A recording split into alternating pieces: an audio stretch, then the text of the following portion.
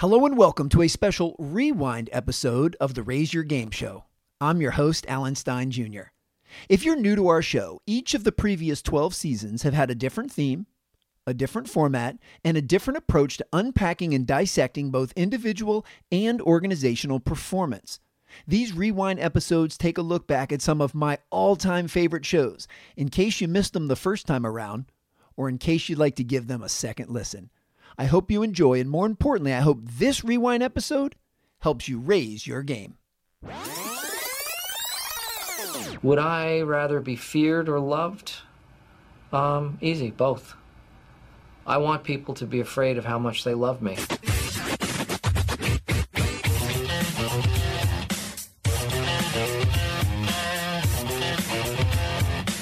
Welcome to the Raise Your Game Show, a podcast that unpacks and dissects the strategies and principles of high performance in sports and business. Here's your host, Alan Stein Jr.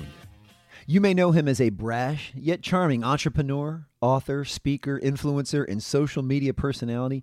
But did you know that Gary attributes his social media success to the fact that he has no hidden agenda or expectations?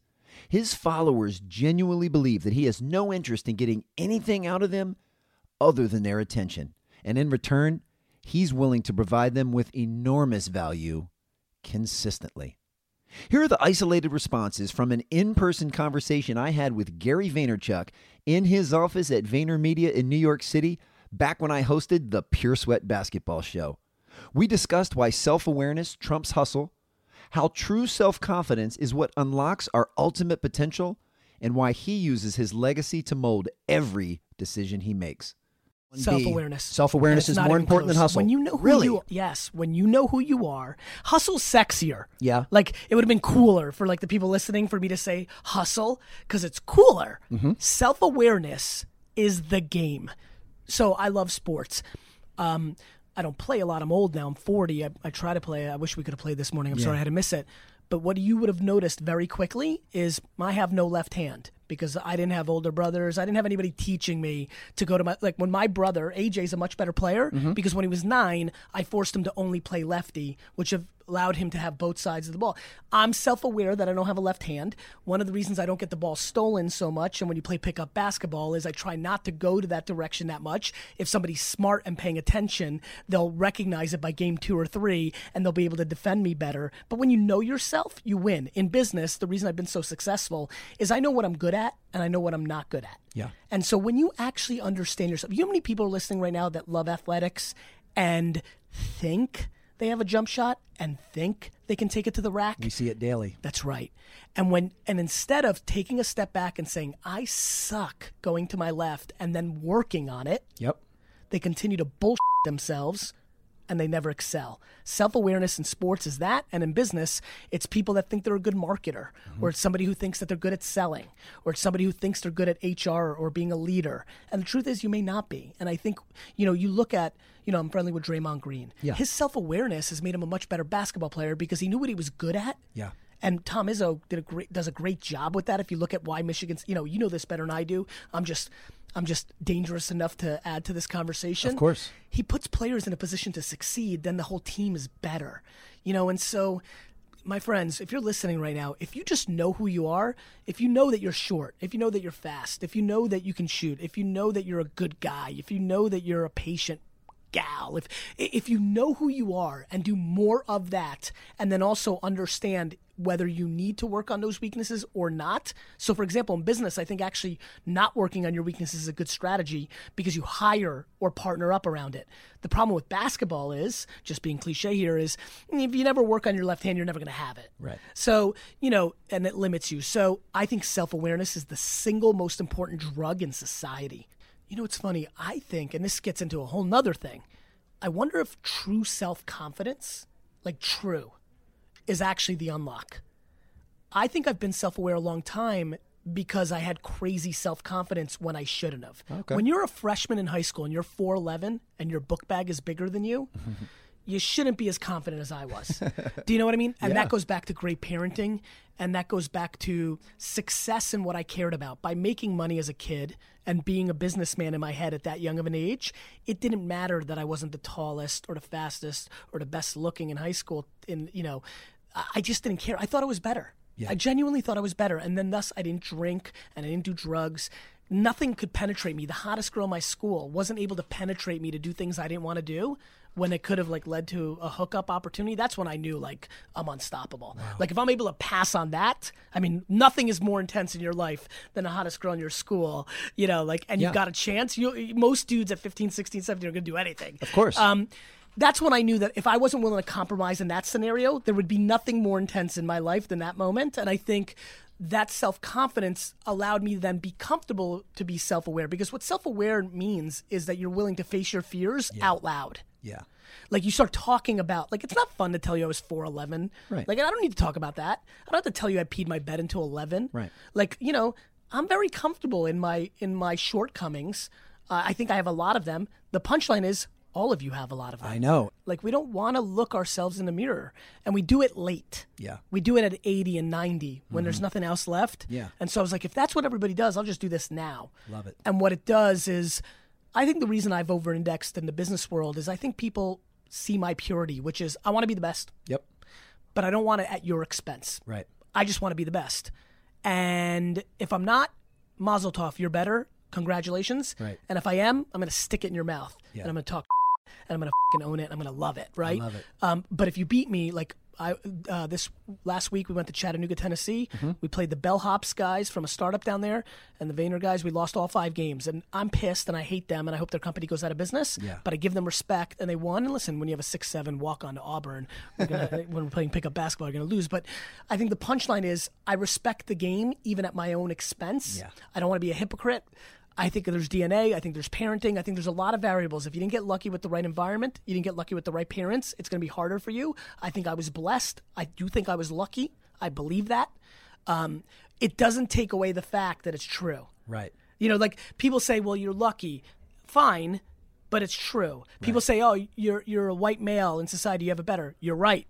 But it doesn't change what's happening. Doesn't change the outcome. I think too many people get romantic about how the way they want it. You know, so I was in Birmingham, Alabama, and somebody said, hey, gentrification's happening. How do we let minorities win in business? I'm like, win in business. Yeah. And I used basketball. I go, how do we get more white players in the NBA? They have to be good. Yeah. Like the market is the market. only way. The market is the market is the market. And so I would tell you, going on the life kick right now, nobody cares about your problems. I just have bad news for everybody.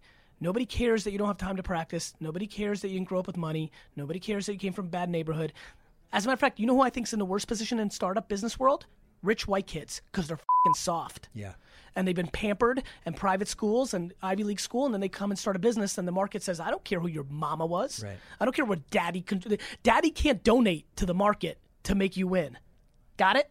Got it. And that's why my kid, for example, Xander Vaynerchuk, if you're listening, you're 4 years old, you will not score a basket at home. The reason you have 0 baskets on me is because the market's not going to treat you any different than daddy's treating you right now. So if you're listening to this right now on recall and you're 13 and you're plotting how you're going to beat me on one-on-one, I'm telling you right now, 9 years from now, I'm 49, I'm in the best shape of my life, and I'm going to beat your fucking ass until you can actually beat me. Yeah. AJ, when he beat me at 16 or 17, first of all, it tasted delicious. Yes.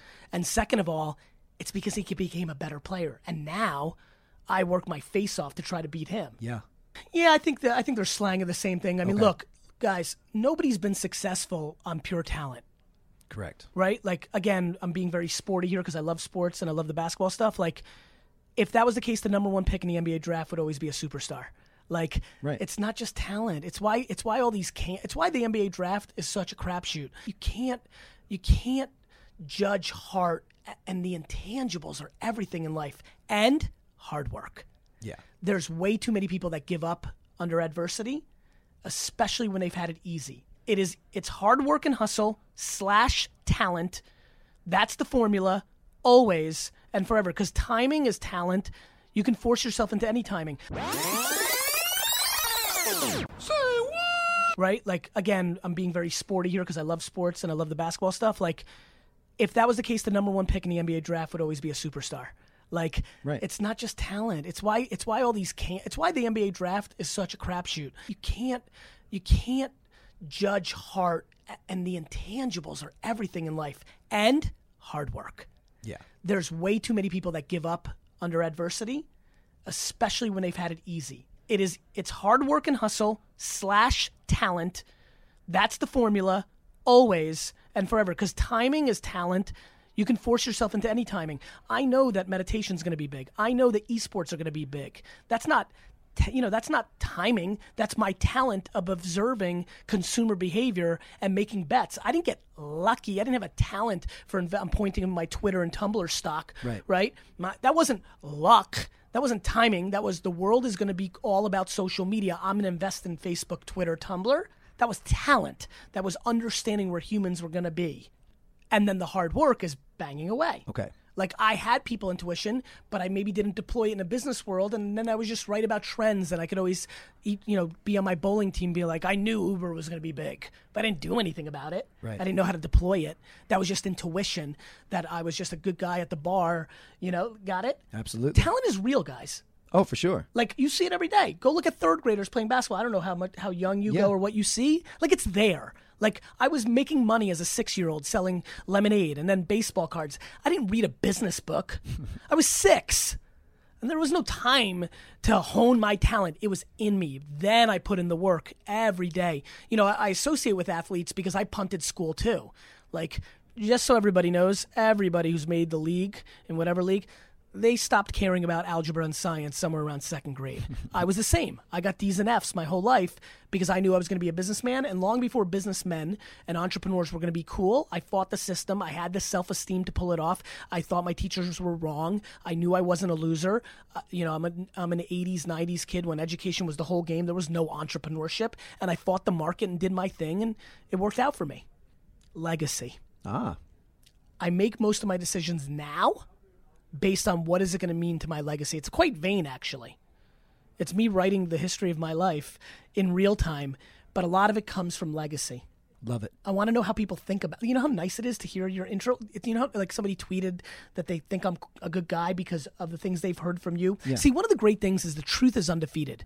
Doing the right thing is always the right thing. Love that. Like I have no idea who you influence or who you know, but just doing the right thing by anybody you come across, you just never know. And so I want a good legacy. Doing the right thing is always the right thing. Love that. Like I have no idea who you influence or who you know, but just doing the right thing by anybody you come across, you just never know. And so I want a good legacy. It's not why I started VaynerMedia. Oh, okay. And it's not why I started VaynerSports. Well, I'm 0 for 2. I started VaynerMedia because I wanted to build the greatest marketing machine of all time, then buy businesses and run it through it. Okay. I didn't realize how horrible the other agencies were at digital and specifically social marketing, and that's why I got to build a very big company out of lack of competition. Okay. No joke, even though it seems like a competitive space. As far as VaynerSports, God, what a potpourri of circumstances. I basically was wearing a weird Jets jersey that somebody took a picture of. The agent of that player hit me up. We created a relationship. He had a very small agency called Symmetry Sports. We became friendly. He had his own business dynamics. In parallel, on top of that narrative that I'm telling you, my brother AJ has Crohn's disease. He wanted to get out of VaynerMedia because it was a lot of pressure and he didn't like it anymore. That other guy, Mook, calls me one day randomly and says, do you want to buy my sports agency? I'm thinking in the back of my head, maybe this is something me and AJ can do once he's out of Vayner in a year. Doesn't seem like that much. And then I said yes as an entrepreneur. And then what's happened, so I went with my intuition, and now I'm realizing, oh my God, these kids are not being, whoa. These agents are not, and I don't want to be unfair and paint everybody the same way, right. But a stunning percentage of these agents really don't give a crap about these kids. It's a meat market. They could care less. What if I did what I did in the wine business and the advertising and startup world? What if I care more than everybody? I have a feeling that caring more in this business actually is going to give me even more legs. Do you know what my dream is? If and when, and I think it's when we do the NBA, I'm going to stay in that genre because we're doing NFL first. Yep. That I get the number 4 pick in the NBA draft, and he has a Paul George-like injury and never plays in preseason. Never plays. 4th pick in the draft.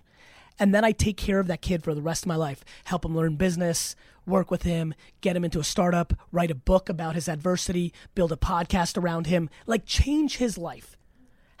Show the world what I'm really doing here, which is anybody that signs with VaynerSports, it's for life. Yeah. That was me spitting into my hand. Love it. It's everything. It's everything. This kid right here, Vernon Adams, one of our first clients when I bought into the agency, it still says Symmetry Team as you see on the jersey up here. Yeah.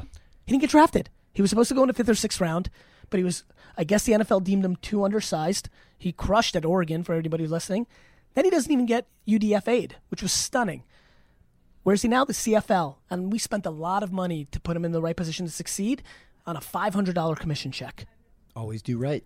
Always do right. Because he's the best dude. His family's the best. And I still think he's going to do a Warren Moon and Doug Flutie and come in the NFL and dominate. And it's going to feel better than ever. And if it doesn't, that's just the way the market reacted. And I just know that we'll do anything we can to do right by him. So I think I hope when I die that some of the conversations around my death are, well, he changed the sports industry forever, because when he started Vayner Sports with the other guys, what Mook, Brian, AJ, and Gary did at Vayner Sports was they took care of players in such a way it forced Rock Nation, it forced CAA, it forced Drew Rosenhaus, it forced Doug Conn, it forced all these people to care more just to compete with them, and it changed the market forever. I love that legacy. Now let's unpack two of Gary V's most powerful sound bites. Right? Like, again, I'm being very sporty here because I love sports and I love the basketball stuff. Like, if that was the case, the number one pick in the NBA draft would always be a superstar. Like, right. It's not just talent. It's why all these it's why the NBA draft is such a crapshoot. You can't judge heart, and the intangibles are everything in life, and hard work. Yeah. There's way too many people that give up under adversity, especially when they've had it easy. It's hard work and hustle / talent. That's the formula, always and forever, because timing is talent. You can force yourself into any timing. I like how Gary shows why talent by itself is not enough to succeed, that you must combine your talent with an incredible work ethic and the intangibles. And I love his formula for success, and that's using hard work and hustle as your foundation to elevate your natural talent. The reason this is so empowering is because your effort, or as Gary calls it, hustle, is something you control. Doing the right thing is always the right thing. Love that. Like, I have no idea who you influence or who you know, but just doing the right thing by anybody you come across, you just never know. And so I want a good legacy. I love Gary's point that doing the right thing is always the right thing. That draws parallel to one of my own core beliefs, which is how you do anything is how you do everything. He also goes deep when he says that the truth is undefeated. Think about that. If you always live your truth and you always tell the truth, you will win eventually. Well, that's it for this episode. Thanks so much for listening. But don't leave just yet. Please enjoy this story from the Raise Your Game audiobook. You can download yours today at audible.com, in iTunes, or anywhere audiobooks are sold. Gary Vaynerchuk is booked down to the second. When I called his office for an interview for my podcast, his assistant said, the next time he'll have a 30-minute window is 3 months from now. I'll take it, I said, because I'm not stupid. Serial entrepreneur, marketing expert, and investor Gary Vaynerchuk is already a legend. He's like a flash of light, a meteor across the media landscape whose effect is still being felt. But his beginnings were incredibly humble. Gary is the son of immigrant parents from the Soviet Union. When he was growing up, his father owned a wine store in New Jersey where Gary worked from a very young age. In 2006, Gary started a wine show on YouTube, back when that was still called a webcast and people were just figuring out what YouTube even was. In just 5 years, he helped his father grow a $3 million retail store into a $60 million online wine business. Not resting on his laurels, he then parlayed that into VaynerMedia, which is now a $300 million consulting business in one of the world's hottest digital agencies. Along the way, Gary became a prolific angel investor and venture capitalist, investing in companies including Snapchat, Facebook, Twitter, Uber, and Venmo, and co-founding the Vayner RSE Fund. One day he'd like to buy the New York Jets. Unlike most people, this is a totally realistic goal for him. 3 months after that phone call, I was at VaynerMedia in Gary's New York office. It was surprisingly small given that it's his company, but Gary doesn't come off as the kind of guy who cares about pomp and circumstance. The walls and shelves were covered in sports memorabilia, mostly Jets and Knicks, along with framed pictures of his book covers and photographs of Gary with various celebrities and big-time influencers. His office had a comfortable sports bar feel to it, a place you can imagine killing an afternoon in. It was designed for function. There was a stand-up desk with a computer and a small conference table with 4 chairs for meetings. One wall was floor-to-ceiling glass with no blinds, so everyone could see into his office 24/7. The whole vibe was approachable transparency, just like Gary. At 9 a.m. on the dot, he walked in, passionate and fully present, telling me he was fired up after hearing my podcast opening theme music. Gary has this rapid-fire, intense way of talking that just ropes in his audience. It's hard to focus on anything else when he's in a room. He is who he is, and he doesn't pretend or apologize. Self-awareness is the game, Gary told me. I think self-awareness is the single most important drug in society. He admitted that it might not be the sexy thing, but it is undoubtedly the most important. When you know yourself, you win, he said. In business, the reason I've been successful is I know what I'm good at, and I know what I'm not good at. He later added, if you BS yourself, you never excel. This is the essence of self-awareness, swallowing hard truths and recognizing the real version of you that is staring back in the mirror. Not the you that you wish you were, or the you that you'd like to present to the world, the you as you actually are, right here and right now. Despite his enormous success, Gary doesn't shy away from admitting there are things he doesn't know and isn't good at. In fact, his willingness to recognize these is what gives him a competitive edge. I'm sure that many guys who grew up working class and are now worth almost $200 million wouldn't bother to search for those gaps or admit to them, even if they did. But Gary knows he didn't just stumble into success. He carried a commitment to self-awareness that brought him to where he is, and he continues to preach and teach the value of self-awareness. For instance, Gary's a competitive guy, but that's not why he won't let his kids beat him in one-on-one basketball. The reason? He wants them to understand what it takes to beat him. Letting them win would give them a false sense of accomplishment. Because of this, when one of his kids got old enough to genuinely beat him, that victory tasted delicious. Side note to the listener, I completely agree with Gary, and even take this a step further. I won't let my kids beat me in anything. I think the everyone should get a trophy mindset damages self-awareness. Gary knew he had 30 minutes with me, but he never once looked at his watch or phone to see what time it was. Despite having a packed day, he didn't just go through the motions. Gary demonstrated why he's successful. He was fully invested in what he was doing at the moment, looking me in the eye and giving me pure, honest, and direct answers. The whole conversation was hyper-focused and present. If he was like that for a podcast interview, I could only imagine how locked in he is during a meeting or a business call. It's how he approaches everything, and it taught me a great deal about why the successful are where they are. My goodness, that was brilliant, wasn't it? If you'd like info on my event keynotes, interactive workshops, and full-day trainings, the programs I've done for companies like Starbucks, American Express, and Pepsi, please visit alansteinjr.com. I'd be honored to add value at your next conference, retreat, or staff offsite. And make sure you hit me up at Alan Stein Jr. on Instagram, Twitter, and LinkedIn to keep this conversation going. All right, that's all I have. I hope this has helped you raise your game.